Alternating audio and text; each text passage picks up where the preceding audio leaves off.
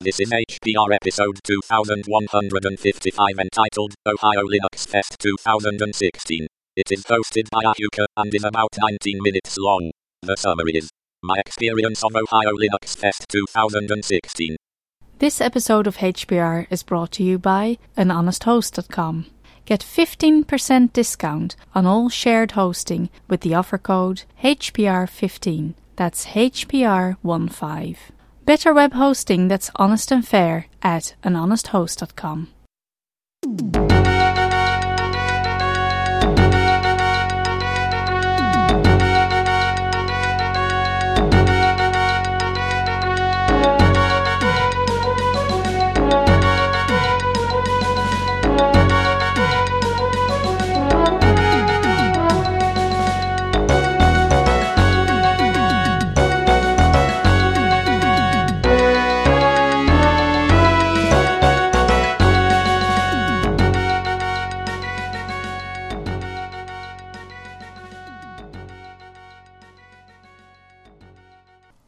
Hello, this is Ahuka, welcoming you to Hacker Public Radio and another exciting episode. This time I want to talk about Ohio LinuxFest 2016, which I just got back from. So I thought I would share some of my experiences with the rest of the Hacker Public Radio audience, a few of which were probably there. So one of the things that we had this year that was a very nice addition was a podcaster's table. That Joe Heck had set this up originally, and we had 5150 was there from the Hacker Public Radio group, also representing Linux Lugcast. We had Door to Door Geek from the Podnuts Network, and Richard Hughes from the Linux Link Tech Show. And there's probably some others. I didn't, necessarily catch everyone's name. But it was nice to have a table just for tech podcasters and swag that was being handed out, stickers, cups, what have you. So it was very nice. And you may hear more about that from 5150 because he was the one representing Hacker Public Radio there. And I wasn't because I was doing other things. So the Ohio LinuxFest is generally a 2-day event. So the first day they have, the first day was Friday, October 7th, and there were two things going on. One of them was professional training, what they call the Ohio LinuxFest Institute, and that gives you the opportunity to get training in various tech subjects from professionals, and usually it's a few $100s to get into that. At the same time that's going on, there's something they call the Early Penguins track. And all that means is that this is another track of talks that happens a day earlier than the main event of Saturday. So it's not so much that it's for beginners. I mean, we had things like real-world integration with CF Engine, what's happening with OpenNMS, brief introduction to GNU Screen. I heard something good about devs are from Mars, ops are from Venus. Michael Lucas on introducing ZFS, and so on. So there were some pretty good talks there. I was driving down from Michigan, so I took Friday off from work, drove down, and it was afternoon by the time I got there. But I was in time for the opening keynote, and that was Catherine Devlin. And Catherine Devlin is someone who might be well known to people in the Python community, where she's very active. But her talk was about hacking bureaucracy with something called 18F. And 18F is an interesting thing. It is a government program. And what they were looking at is that, in the private sector, private industry, you can move fast, you can do agile, you can spin things up in the cloud, and so on. And that tends to be stuff that the government doesn't really know anything about. And the government has all this bureaucracy and, everything is civil service and what have you. So the way 18F was set up is it's people from private industry who come in as essentially temporary workers. I talked to Catherine about this, and apparently you can come in for 2 years and then get renewed for an additional 2 years, and then you have to leave because otherwise you start becoming subject to civil service and all of that kind of stuff. So these are all, I wouldn't call them volunteers exactly. They're getting a salary, but they're only there sort of as a temporary public service kind of thing. So she shared a lot of the things that they're doing. And then there was a talk the next day by one of her colleagues, Stephen Harms, who was sharing with us some of the cloud-related stuff that they're doing. And it was a talk called Cloud.gov, Automated, Scalable, Resilient, and Powered by Linux. So they're starting to introduce a lot of these features of the startup world into government and helping to make it more efficient. Catherine, it was very easy to tell, listening to her, was just terribly excited by this. And when I talked to her afterwards, she was kind of regretful about the fact that she was going to have to leave at some point, and probably in about 2 years, because I believe she said she started in 2014, and the longest you can stay is a total of 4 years. So she's coming to the end on that. After that, there was a kind of a happy hour party sponsored by Oracle, and had, some drinks and some food and what have you. And that was done in the vendor room. So you got to snack and get a beer and walk around and take a look at all of the vendor tables. And, so it was, Oracle, IBM, Nagios, who was one of the sponsors. This is where the Hacker Public Radio and all of the other podcasters had their table. There was an Ubuntu table, and a company called Cover My Meds, which is kind of an interesting thing. I got to talk to them about what they do, and that involves basically what they do is try and set things up if you have prescriptions. And in the United States, there's this whole thing about if you want to get a prescription filled, it has to be authorized by the insurance company first. And so they basically handle a lot of that bureaucracy for you. And if you're in a civilized country, you don't really worry about that stuff.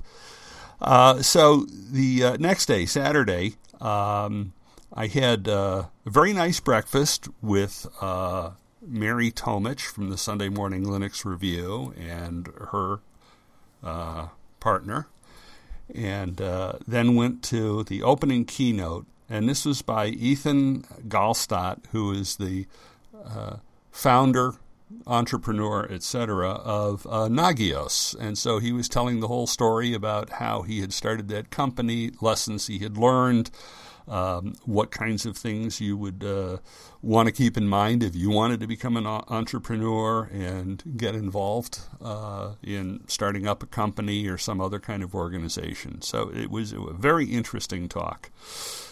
After that, I wandered back into the vendor room some more and got a chance to talk to a few more people. Richard Hughes from the Linux Link Tech Show was there, and I was happy because I know he lives in Florida, and we've had this hurricane, so I had actually sent an inquiry, are you okay kind of thing, and so seeing him there kind of answered that question. I talked to him and Joel McLaughlin, who is also from the Linux Link Tech Show, and some of the other folks. Then I went to a very interesting talk called Improving Computer Science Education with FOSS-Style Projects by Roberto Sanchez. So he's teaching computer science, and he's doing it with obviously some good industry experience as a programmer. And he was talking about how he uses projects, and he sets the projects up in a way that is familiar to open source people and uses similar kinds of tools so that his students get some experience. He said that a lot of times computer science classes, it's just sit there and code something. And he pointed out that that's not how most people involved in development spend most of their time.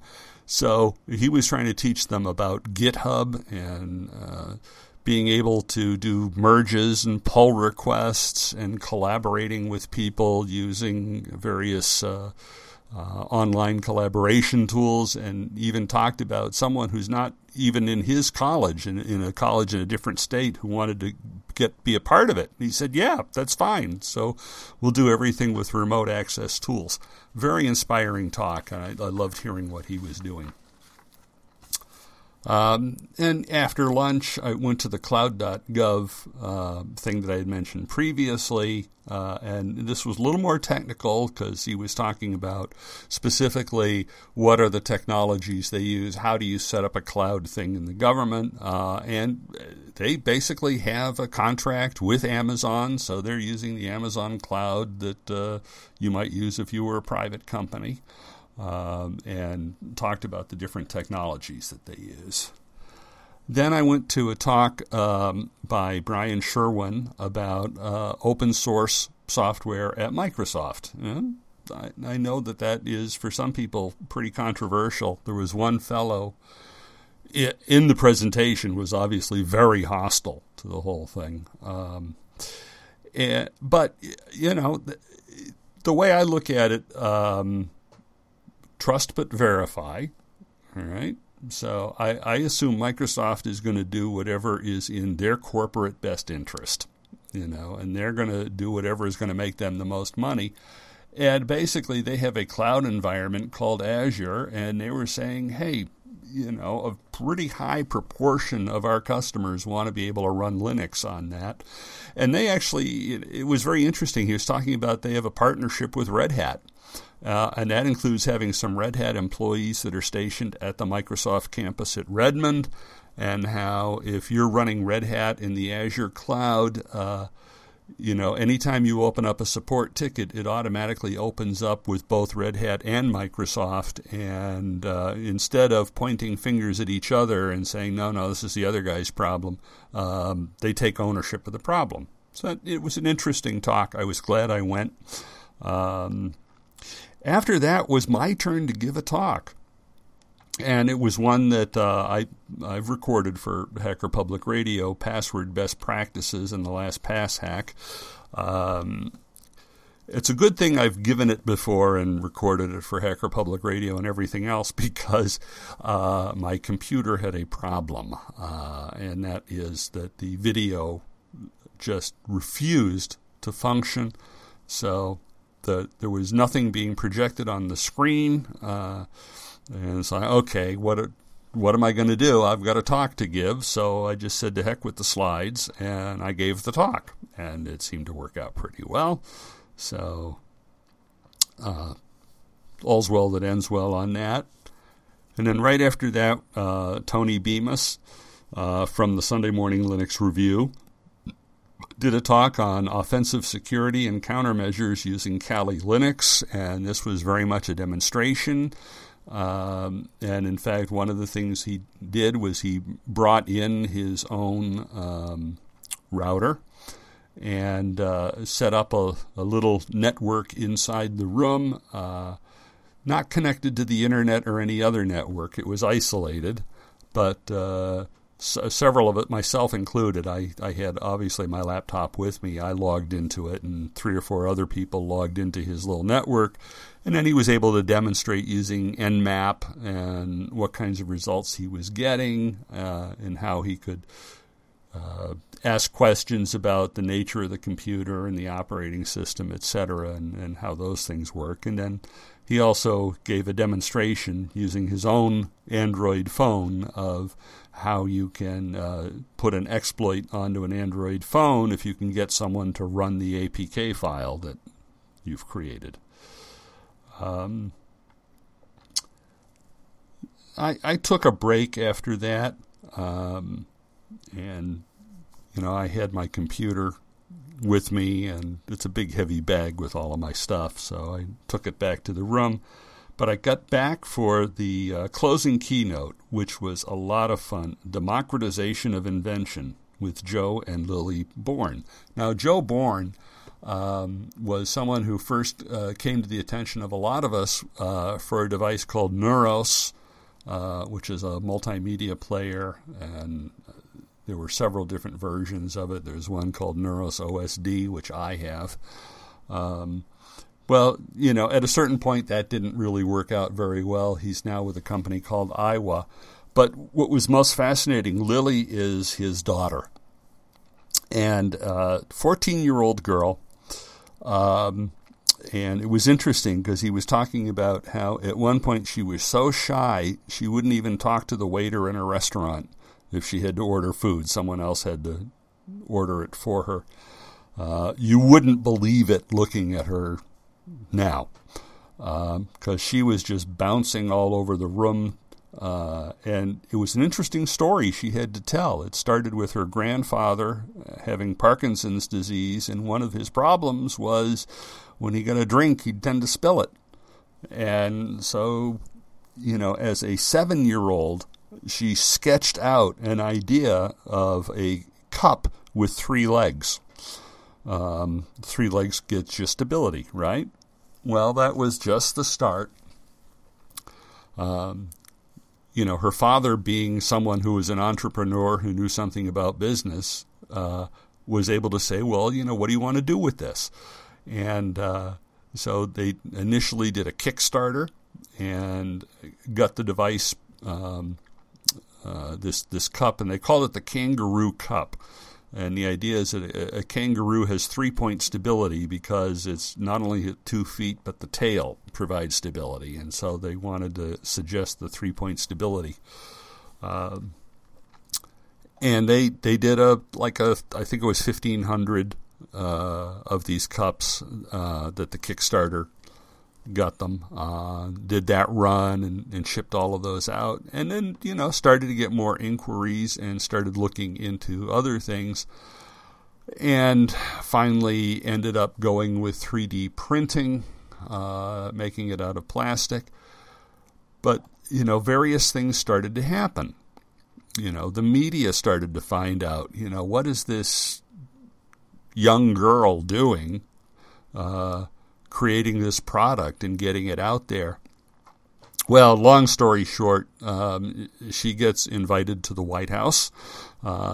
She meets the president. She gets to meet Bill Nye, the science guy, and so it was just absolutely wonderful presentation. And probably all of you would have enjoyed it if you had been there, but I was there, so I'm going to share that part with you. And then finally, there was an after party sponsored by Nagios, who was, we had the founder of Nagios as a keynote speaker. They were a sponsor for Ohio LinuxFest. So, it's a great company with a great story. And they were giving out T-shirts that said, the only people who monitor more than us is the NSA. Something like that. So it was nice, and so that the after party was a chance to spend some time with friends. So I spent a fair amount of time with my fellow podcasters, with 5150, Door to Door Geek, Richard Hughes, and some other folks. But I also got a chance to wander around the room and chat with various people, and of course, as in my capacity as the tech track programmer for PenguinCon, I was, lining up some possible speakers for that and doing a little work to get some leads. So that was Ohio LinuxFest 2016. I had a great time. I hope I can get back next year. Remains to be seen. It depends on what dates they pick and whether I have a conflict. But I've already got an idea of a presentation that I'd like to put together and give if everything works out. So, this is Ahuka signing off for Hacker Public Radio and reminding you, as always, to support free software. Bye-bye.